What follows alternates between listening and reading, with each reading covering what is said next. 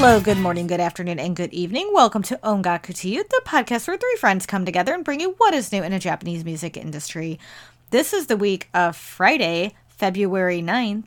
I'm your host, Luna, and with me we have Gray. What's happening, dudes? All right. Unfortunately, for the time being, Ken is unable to join us. Hopefully in the future you will see Ken on our special episodes. I know last week you got a little bit of taste of him since I was not able to be on. But we look forward to having him back in the future. Gray, how are you? What have you been listening to this week? Yeah, no, I'm doing good, hanging in there, just a little tired from work. But just been kind of checking out some stuff. So I actually found the openings and endings for Outlaw Star, and I've honestly been listening to those. Just kind of going back down memory lane and stuff like that. But I've also been checking out Akira Takano's latest single called X Doll. It's pretty solid, and it's not too bad. Checking out some of Little League's singles that dropped that I missed. 15 minutes is really good. It's this nice ballad number. Fei Long's pretty fun. Been checking out this new group called... I had a debate with my wife on how you would pronounce this name, but I'm going to go with Chilled Spot. It's a portmanteau of... Child Spot? It's chill... It's got two L's in it. So it's chill, child, and spot. It's a portmanteau of all three of those words. So I've been calling them Chilled Spot. I guess you know what I'm talking about. Child Spot. Yeah, I know who they are. Yeah, me and Ken have talked about them a couple times. Okay, yeah, I've been checking out their Portrait album and their latest EP. I've been listening to them and really liking them. Listening to Tonon's latest single, and been checking out LOL's latest album, Life Is, that just dropped, and having a lot of blast with that. But that pretty much about covers it. What have you been listening to, Luna? So one of the main things I've been listening to is Knock Vane released their new album, Dispersion, in early January. It actually came out the 10th, and I have been obsessed with that album. I mean, I already love Knock Vane anyway, and so I've been anticipating their album for actually months. I absolutely love Nightingale, which came out in November. And then the other songs like Chronic and Touch and Vain, which were used in their previous EP that released early last year, I already loved. So they have a lot of new tracks on here and mixed with a lot of the already digitally released ones. But out of the new ones, Vanilla Days is absolutely amazing. I also really like Loopers. Puzzle is one of my favorite songs as well. I also enjoyed Rust. I thought was phenomenal. And of course, there are other digital singles they released throughout the year, like Beautiful Mess, I already loved. I already loved like Odd One Out and, like I said, Chronic and Touch and Reminiscing. But I highly recommend Dispersion. Harukaze is a phenomenal vocalist, and I also really enjoy Hiroyuki Sawano. He is such an amazing composer. So these two just make the perfect duo in their composition and vocals. So that has been one of the main things on my list. Also, I went back to listen to Kodakumi again because she dropped her digital single Vroom, which I really liked. And it just got me going back to listen to some of her older discography that I just happen to love. But I mainly went back to remix albums, such as her remix that came out in 2020, all her Driving Hits albums, just so you know, she has 9 of them. Also went back to Walk of My Life because it really is one of my favorite albums by her. I love Sometimes Dreams Come True. It's probably one of my favorite songs that always puts a smile on my face. Also discovered new artist named Sala. She released a new single called Gotcha Gotcha, and I really like that. And then I went back to Daichi Miura because he drops his new album Over this month. And I've been anticipating this album for actually quite some time. When he announced that back in around December, I was super, super excited for this. So I've been counting down till it comes out, and I've been listening to Noto and She, Pixelated World also dropped recently. and very excited about that. And I also went back to Daichi's single collection from 2018 to 2023 that actually dropped last year, and it included a lot of the digital singles that were not on an album, such as I'm Here, Antelope, Backward, San San, Blizzard, Be Myself. So I've really enjoyed that, and I regret not buying it when it came out. Also went back to Maze.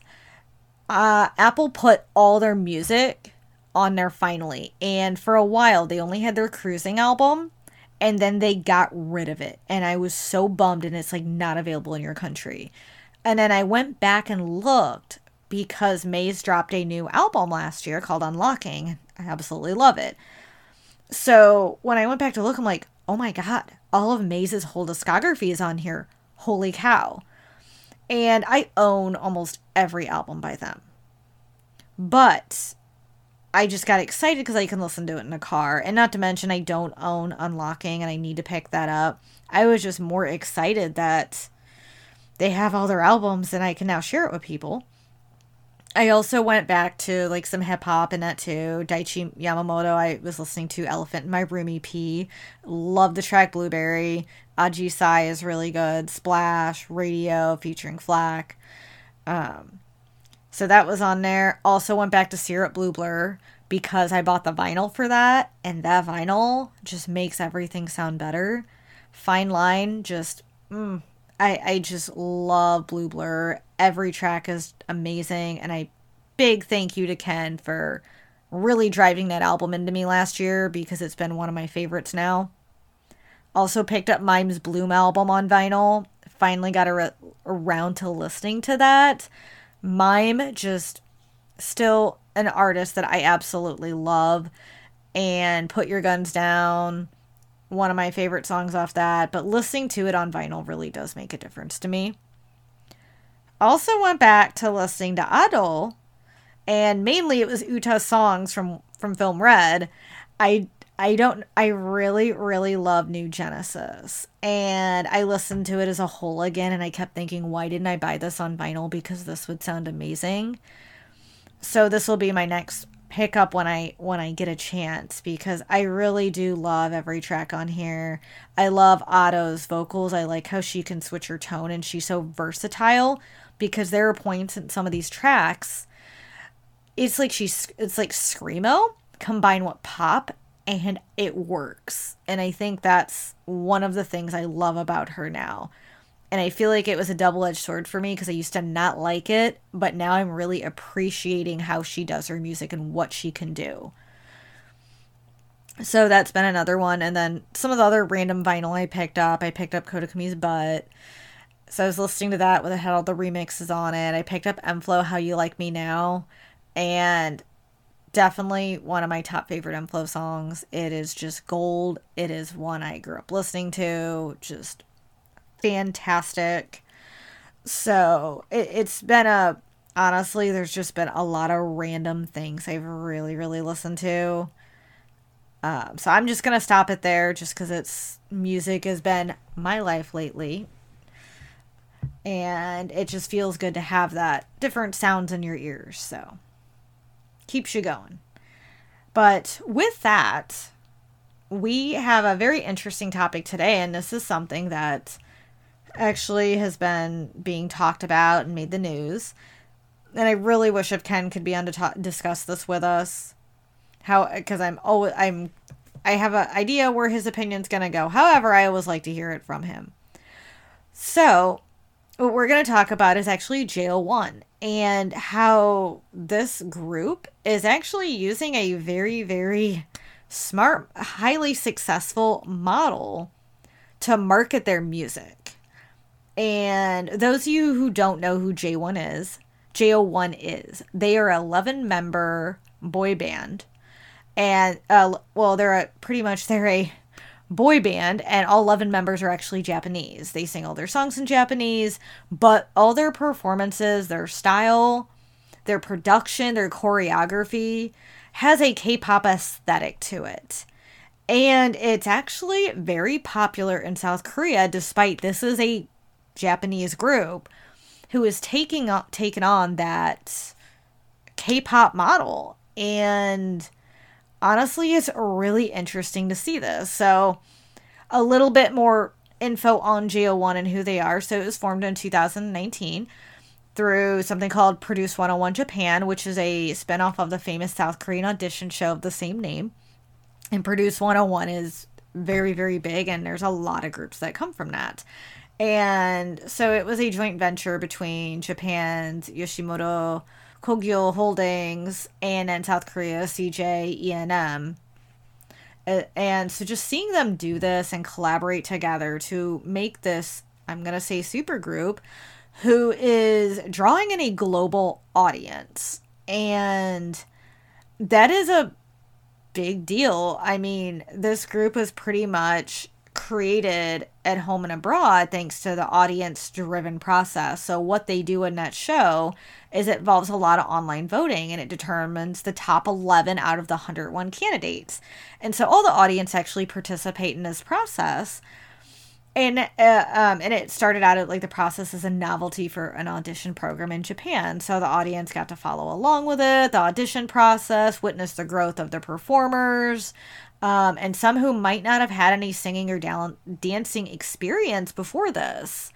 So it was neat to just, I mean, the U.S. has done this in the past, but not to this extent. I mean, you look at, I'm just going to bring up Pussycat Dolls and Eden's Crush, and this really dates me. O-Town was another one that comes to mind because MTV used to do this, and, you know, a couple other stations used to do that, you know, auditions for groups, but it was more like 5-member groups. And what JO1, you know, became is these 11 members from these 101 candidates, and it's watching this program, having that online voting. I feel like being more digital now is a big deal because I feel like the US programs that did this back then were based off judges, not the audience.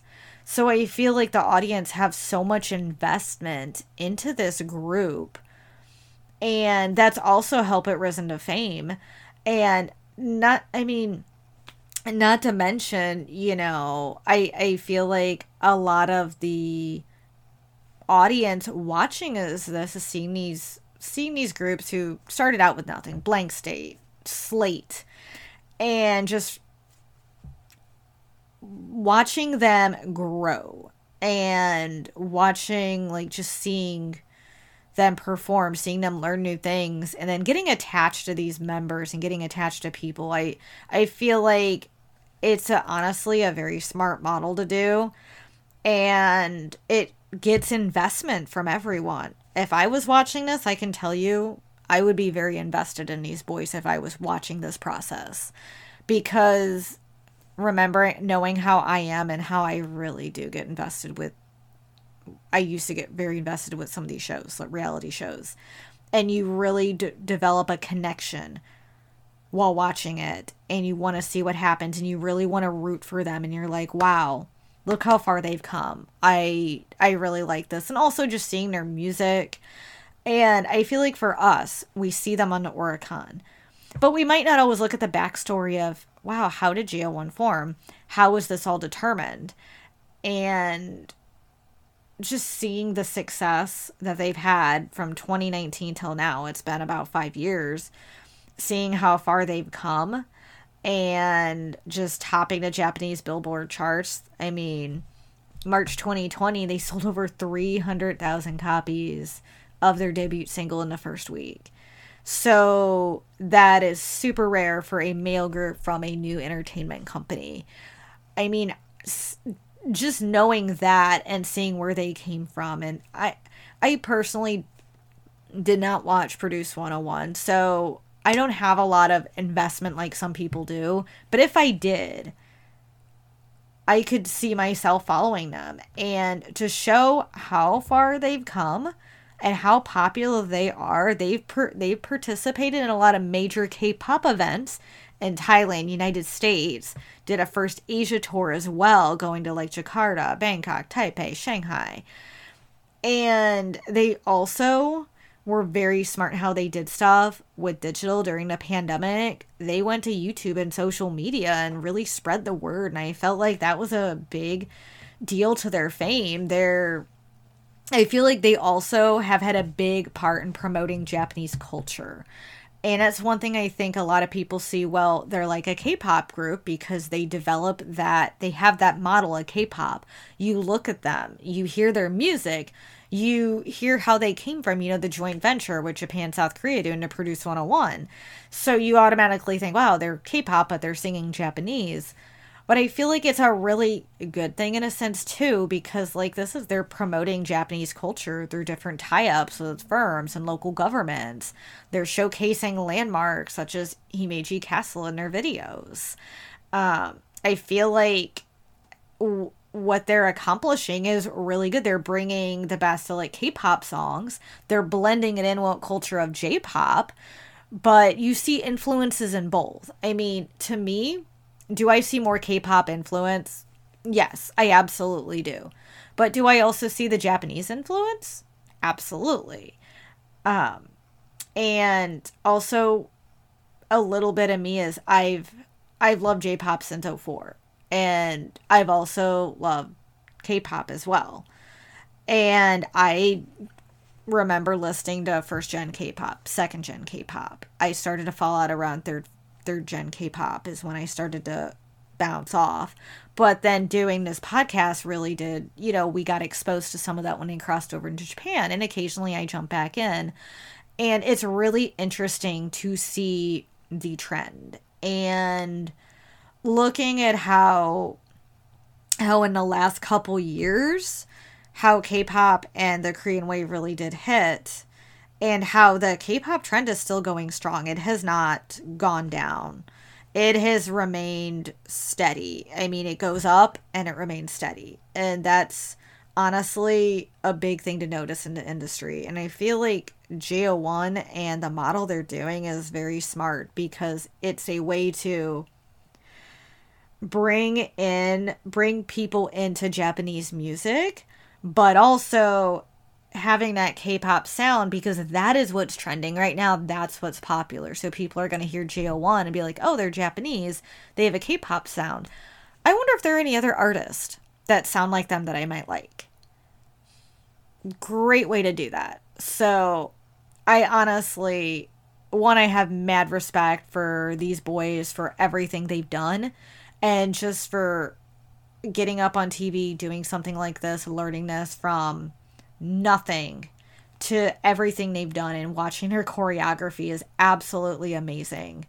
And they have great vocals, and even the ones who, there's some that are stronger singers than others, some that are stronger dancers than others, but that's what makes them such a good group. And they really hit a lot of those points, and I think it's something the Japanese industry really does need to bring some more overseas growth and really spread the word of Japanese music worldwide, even if it is through a K-pop model. So, Gray, I know you're not as familiar with the K-pop industry, but given like the history of the group and just, what we've heard from them and done. So, like, what are your thoughts on this? What are your feelings? Yeah, no, it's a very interesting topic of discussion. Definitely a very interesting article. I think the group that produces JO1 is forward thinking, and music trends change over time.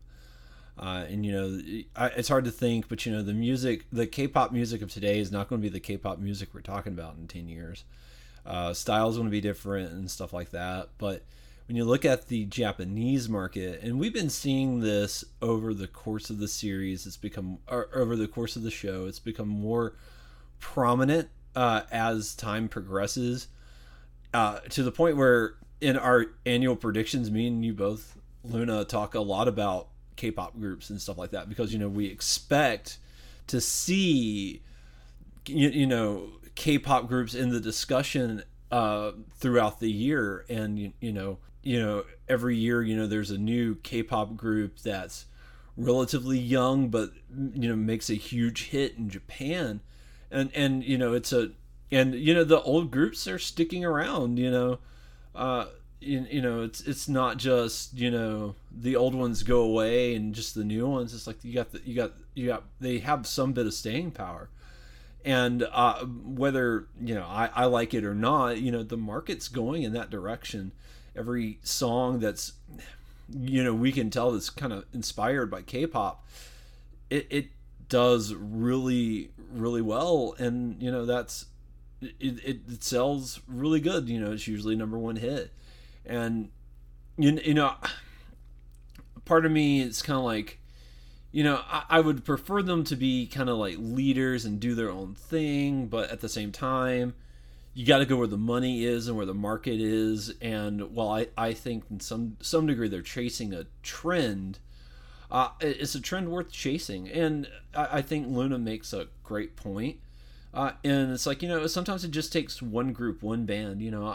I started off liking Asian Kung Fu Generation, just like a lot of people, and that led to Scandal, and that led to Radio, and that led to where we sit today. And Asian Kung Fu Generation and Scandal don't really sound the same. Radio is its own thing altogether. But it takes one group that you like, one group that kind of matches your tastes, and you just kind of springboard off of that, and before you know it, you found 17 artists you like, and I think that's just the smart way to go about it. So, I don't want to sit here and be the old man screaming at the clouds about this. It is what it is, and it's coming whether I like it or not. But I think it's interesting, and I think it's smart, because it shows that they know where the future's at. They know where the money is. They know kind of like where the audience is going to be. And I think the K-pop trend is not going anywhere anytime in the future, especially the next 2, 3, 4 years. I think it's only going to grow, and we'll see a lot more of that. And things could change. The market's volatile. Lorna's. I'm not trying. I have no idea what's going to happen. But I just, all things aside, right now, just looking at it, I think moving forward, if you have to place a bet, I think doing like a Korean influence style song would be beneficial, because you're going to capture Korean groups. You're going to capture you got your native Japanese group.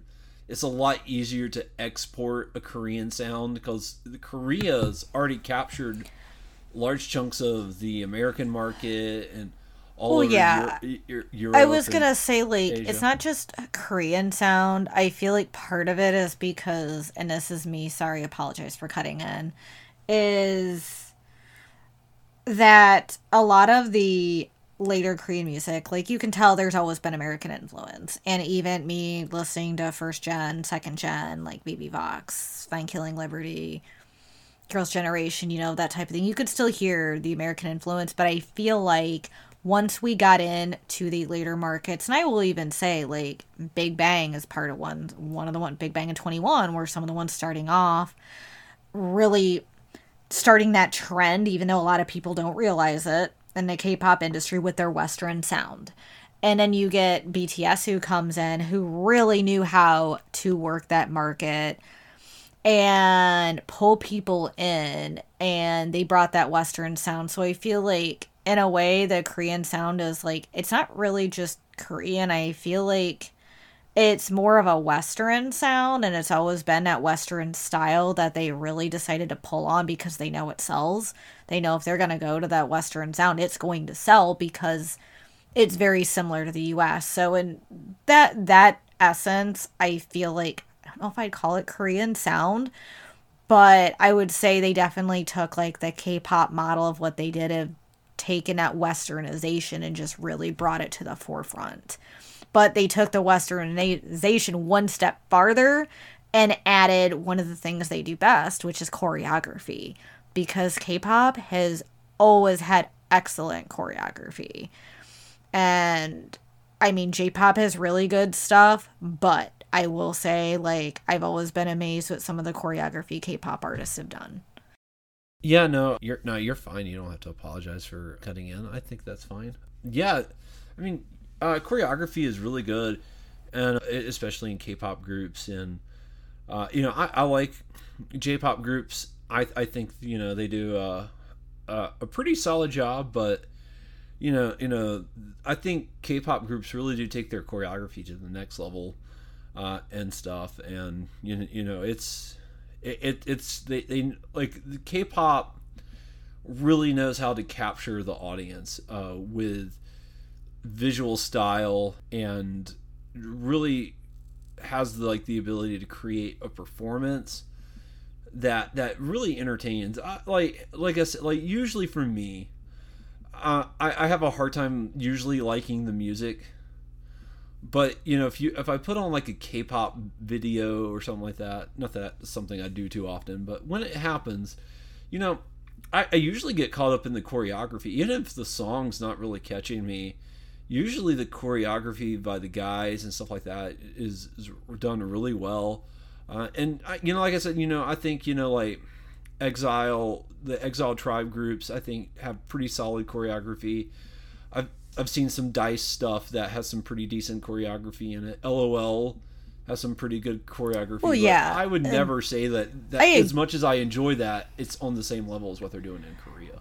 Well, I do agree. I think Exile Tribe, and I'm just going to say this, LDH in general, knows how to market and put their artists out there. And LDH has always been great with choreography. And if I were to say any group or any label could rival some of those K-pop ones, it's LDH, especially the Tribe groups and even Exile in general. I think that's one that could be big. I could see if someone's getting into JO1 and sees them, because this is a big feat, them going global and people getting into JO1 and then saying, oh, they sound K-pop, oh wait, they're Japanese, are there other artists like that? Honestly, if someone asked me if they like JO1, I tell them check out Exile Tribe, and I would be specific in which songs, but Exile Tribe is one I could easily see people getting into. You're looking at the new ones. They have Lil League is phenomenal, and they really have a good sound. And I would like to see what they're going to develop, because they could be one of those groups that really comes up, that people start noticing. And you look at their Rampage, and I personally love Sundame Soul Brothers, but you start looking at some of the LDH ones like that, and will they rival the? I don't think they'll ever be full rivals of the Korean market by any means.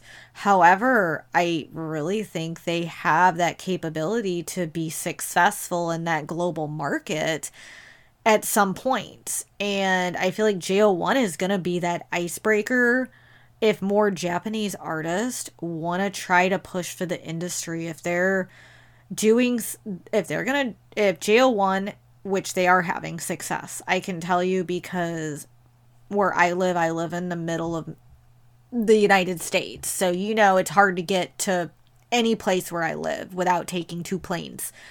That'll showcase where I'm at. But I can get JO1 CDs at Target. I can get JO1 CDs. I saw them at Walmart.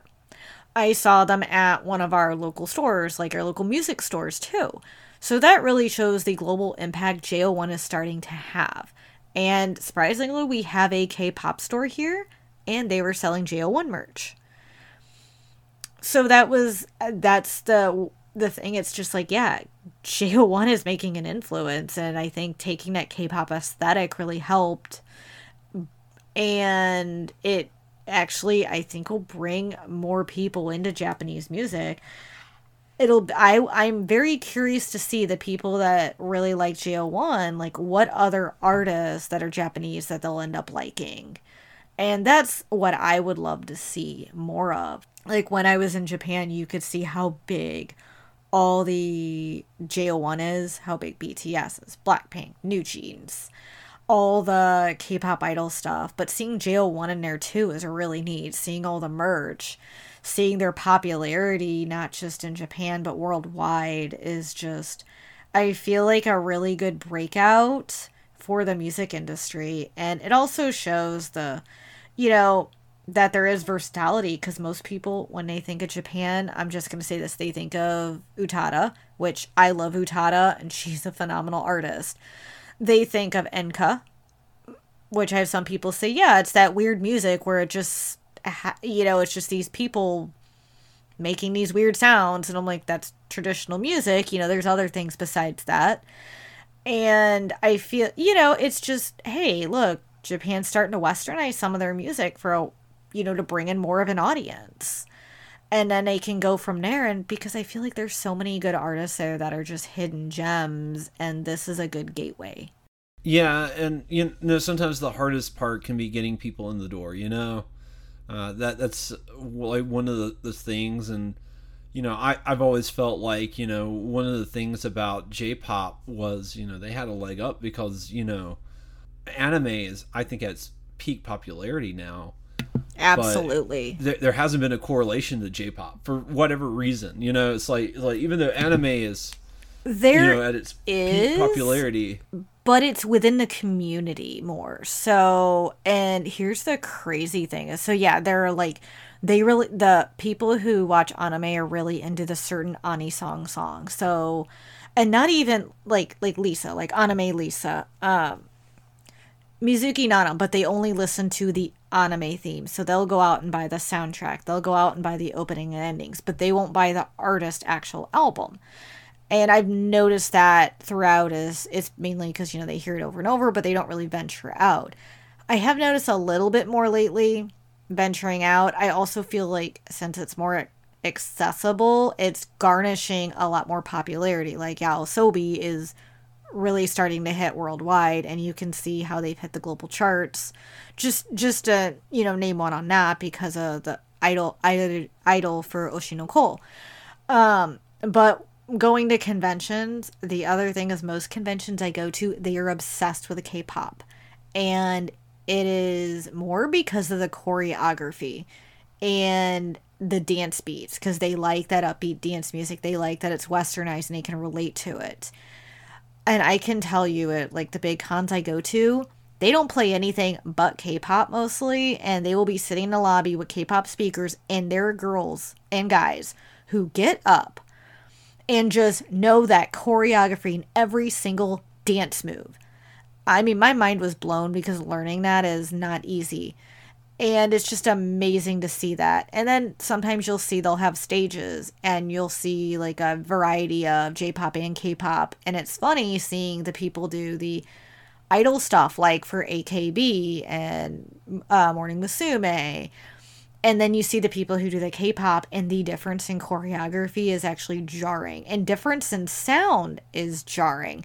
You go for something really poppy and fun to something very hip-hop-ish, you know, westernized, more aggressive beats.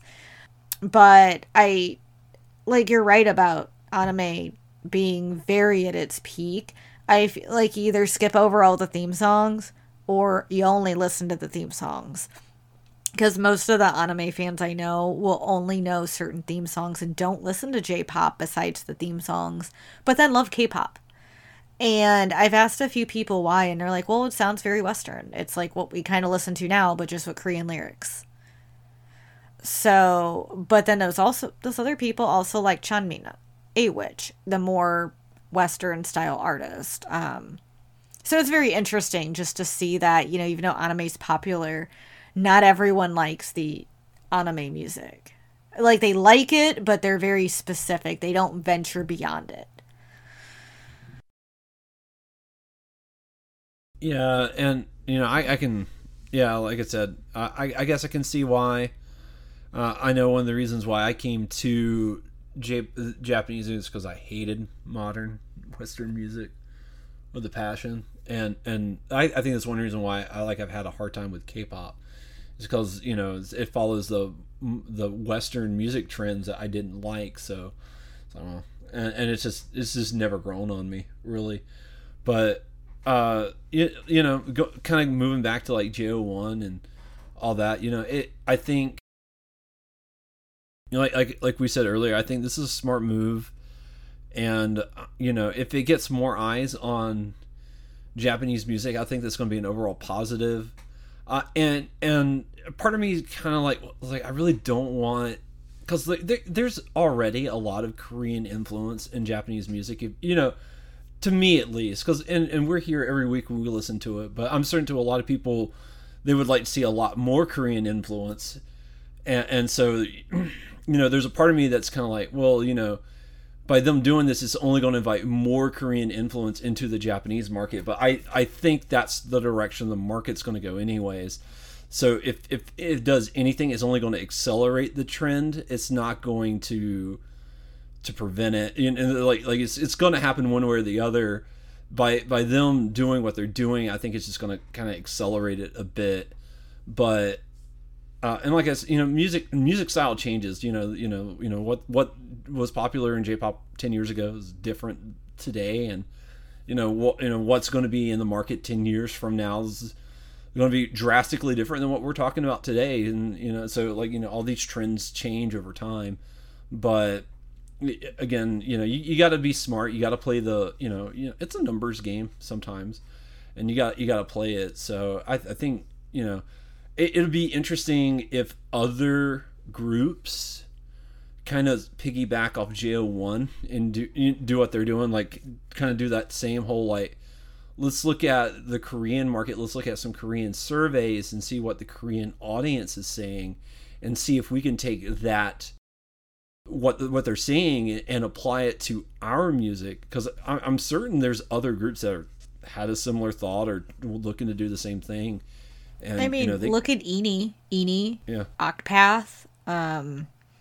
I feel like there's a lot more groups taking that trend and seeing success, and also the trend of having groups with both Korean and Japanese members, and both, with groups that they have that speaking capability in both languages. And just to mention, like La Seraphim, Twice, and you see the success Twice has had, not just in Korea, not in Japan, but worldwide as well. And then also like Misamo, which I really like the subgroup they did for Japan. And it's just really interesting to see that. And I like Twice because they don't take that full Western approach. They're still my girl's generation. They still have the influence. But they're really good at keeping the markets how they want, but still having that global success. So I feel like they're a great way of also showing how they they have a good marketing model, and they also know how to pull people in. I also feel like part of it's an investment with the members, as people get very attached to them. And I actually think if they aired some of those more, like JO1 to Produce 101, it was aired all over. You could watch it all over. So it's not just, even though Japan was the more ones voting on it, but I mean, you could watch that and vote on it online. So I'm sure I could have found it and watched it and followed along with it being in the US. And just think of all the other countries did, because you can see like Singapore and Taipei and all these other areas, like cities, who've been watching it since the beginning and very invested. I feel like that's also a good model to have, is having the audience involved. So I kind of feel like that plays a part too, not just the music, but I feel like the style, like you said, Gray, that is what it's trending for. I can, like a lot of groups who are already well established, they're not going to follow that trend. They're going to stick to what they know best and do best, and they're still going to keep their following. And some of them might not want that worldwide success, but I feel the groups that do want to seek a worldwide success are going to go a route that is a good marketing for them. I will say, like, are there other Japanese groups who have not taken the K-pop trend that have done well? Absolutely. I'm going to say, look at Baby Metal. Look at Band-Maid. One OK Rock. Those are just to name a few, but people love metal, and that's another actual trend that I'm not going to get into, that really does bring some music worldwide. I feel like Europe really gets hit with it because they always get Bright Ear and Love Bites.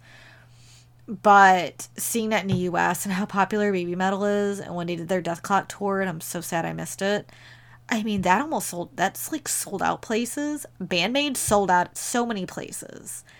And you do see I feel like certain genres or certain styles really hit that trend because if they have that fan base. And I feel like K-pop has such a huge fan base that a group like JO1 also knows how to hit that fan base perfectly. Yeah, I know metal's always been like very popular, but the metal crowd's very religious to metal, if that's a good way to put it. Like they don't like, if you're into Very heavy metal, loyal. you're not really branching out into the idol groups or the male groups. There is Alt Idol, and that's the thing, Yeah. is a lot of metalheads love Alt Idol. Oh, that's true. That's very true. So I feel like Idol kind of did figure out a good way to capture that metal crowd too. But even like K-pop, you got the big fan base. Do they venture out into other things? Yes. But I feel like it's more of the popular like artist trends. So it's very fascinating to see that. But I also feel like it does still going back to JO1, I think them really putting themselves in the limelight is a good way to bring that interest toward Japan, and that's really what they're trying to do, is piggyback off the K-pop trend, which I honestly have no problem with, and bringing that aesthetic and showing, hey, we can do it too. And we got tons of other artists here like, hey, take a look at us. Japan can do it just as good. I feel like K-pop knew how to develop that market. Once they saw the success of BTS, they really formed around that market base, that model. And Japan, I'm glad Japan did take notice, because this, I feel like it's not really an experiment, but it's a way to say, hey, let's try it and see if it works. And I think it was a great way to do this, and I'm just looking forward to seeing what other artists are going to start developing, seeing their popularity. Like we've seen ENI really start to rise in popularity, and they're very similar in base to JO1, and they have that K-pop aesthetic. And I think Octopath, which I do like them, they have really good vocals. They also have a K-pop aesthetic to them, and there's a couple other groups too. But I am curious to see in the next couple years, if JO1's global success, how many more J-pop artists are going to start branching out globally. Part of me also feels like it's not just the people liking them, because there are some J-pop artists that are hugely popular outside Japan, but also them being able to travel to really do those tours, to promote themselves, to market themselves. I feel like that's the other thing JO1 has done very well, is the marketing aspect and using social media to get their name out and spread the word. I feel like if it also wasn't for that, is the SNS trend. That's a big boost too, because in 2019 they were on YouTube and all those forms of SNS putting their name out there. Feel like that also put them to the forefront, and it's not like an overnight success type of thing, they really work hard to garnish that. So I feel like some of those artists that are either upcoming or in the industry who are trying to garnish that global support also have to work a little bit harder to do that, because of so many competitors in the industry too. Yeah, I mean, the competition in the industry is definitely packed, so it's really hard. It's in it, I think that's it. Every market you go into, it's very loaded. You're gonna have to try really hard. I mean, you're gonna have to go for it if you want it, because the market is definitely packed. But there's things you can do, and like I said, you could be a K-pop influence, but there's a couple of ways you can stand out, being just slightly different. But getting the dance moves right, and stuff, and maybe having like a slightly different sound, I think would help distinguish you a little bit. But like I said, it'll be hard to. It'll be interesting to see like where the market goes and what the industry is going to do over the next few years, and especially because you think about it as if at like the male idol groups, what's dominated the male vocal groups for a long time is Johnny's, but now that they're not really a thing anymore. I mean, you have Smile Group and stuff like that. 2024 is going to be an interesting year to see if, you know, they can retain their popularity without the name. I think they will, because they have a built-in audience, but I don't know if they will or not. So it'll be interesting to see how that shakes out. But I think 2024 is going to be very interesting to see kind of like how the industry goes. And like I said, I think we're going to see a lot more K-pop influence, especially over 2024 and into 2025. I think it's just going to get bigger and bigger. I agree. And I think it'll be a really good trend to follow and just see where the global market is going, where the Japanese market is going. And I'm looking forward to, honestly, what's in store for JO1 in their future, but also what's in store for the Japanese music in general, to see how it's going to start entering the global market, and to see who's going to be entering that global market. Yeah, or to see if more groups other than JO1 are able to break out into the market. It'll be interesting to see what happens next.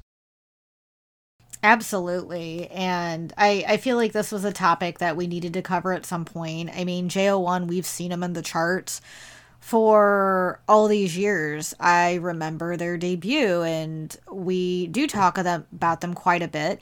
Even if their music might not be my style, I respect them 100% for everything they've accomplished and done throughout their career. And I know they have many, many more years to come, and we're going to continue to see them on the charts, and we're going to continue to see other artists with the same type of aesthetic. And I'm honestly looking forward to see what the next years in the industry will bring, and see if how the trend will change. You know, what artists are going to be added to it, what's going to become less. But I think it's something that we've needed to talk about for a while. And I mean, it's the new year. It's a great topic to bring up, and I do wish if Ken was on, but it's something I've been honestly wanting to dive into a little bit more, given how markets have been changing so quickly. Yeah, no, I think this is a market, or not market. This is a topic that we've needed to cover for a while. So this is definitely a great opportunity to cover it, especially going into 2024. And so it'll be interesting to see how 2024 shapes up. Absolutely. And I just want to give a big thank you to everyone for listening today. We appreciate each and every one of you. And if you have any thoughts on this, you want to talk about JO1, you want to talk about some of your favorite songs, you want to talk about some information on them, please let us know. Feel free to comment on here, give us some stories, or give us some feedback on what you think of the industry. Do you think this is a good thing? Do you think this is a bad thing? Do you think this is going to help get more people interested in Japanese music globally? We'd love to hear from you guys as well. All right, and with that, we are gonna wrap up. Be sure to check out our website at ongakutoyou.com. Also be sure to follow us on X at ongakutoyou, along with and follow us on Instagram and like our Facebook page. We want to give a big thank you to our affiliates, such as Kyoto Hunter, who is a Twitch streamer who specializes in niche and horror games. You can follow him at twitch.tv/KyotoHunter, KYORYUHUNTER. You can also follow Timber Taft, who's not only a Twitch streamer, but a vocalist as well. You can follow him at twitch.tv/TimberTaft, TIMBERTAFT. You can also follow my sister Rosalie, who is currently streaming Final Fantasy XIV. She has been super obsessed with that one lately. She's also been streaming a little bit of Monster Hunter Rise as well. You can follow her at twitch.tv/RainstarKitty, RAINSTARKITTY.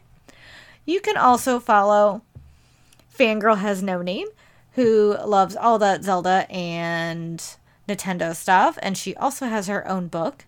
You can follow her at twitch.tv/fangirlhasnoname, FANGIRLHASNONAME. You can also follow our usual host Ken on X at OTYKen1, where he mainly talks about what he's watching, what he's listening to, Ina Iba, Bang Dream, D for DJ. And don't forget the podcast that Kyo, Timber, Fangirl, and Ken do called Potosaurus, where they discuss various video games and the industry as well. You can check that out on all podcast streaming services by looking up Kyoru Hunter. And Gray, where can we find you? You can find me on X at OngakуGray, where I post about what I'm watching, what I'm playing, all that fun jazz. If you're interested in what I'm up to, just follow me there. And you can follow me on several of the social media, such as X, Letterboxd, My Anime List, Anime Planet, Kitsu, Serialized, the book one, which I can't remember right now, as Luna Maria 87. If you see a Luna Maria 87, it's more than likely me. And you can follow me on Instagram as Nerdy Collector Luna. I talk about what I'm watching, what I'm listening to. Lately, everything is Keto Senshi Gundam Seed because of Gundam Seed Freedom came out, and I am super obsessed with all the goods. So you can follow me there. And I want to give a big shout out and a big thank you to everyone for listening to today's episode. We greatly appreciate you. Hope you have a great rest of your week. Jamatane. And this is great. Thank you guys so much for tuning in, and we'll be right back here next time. Bye-bye.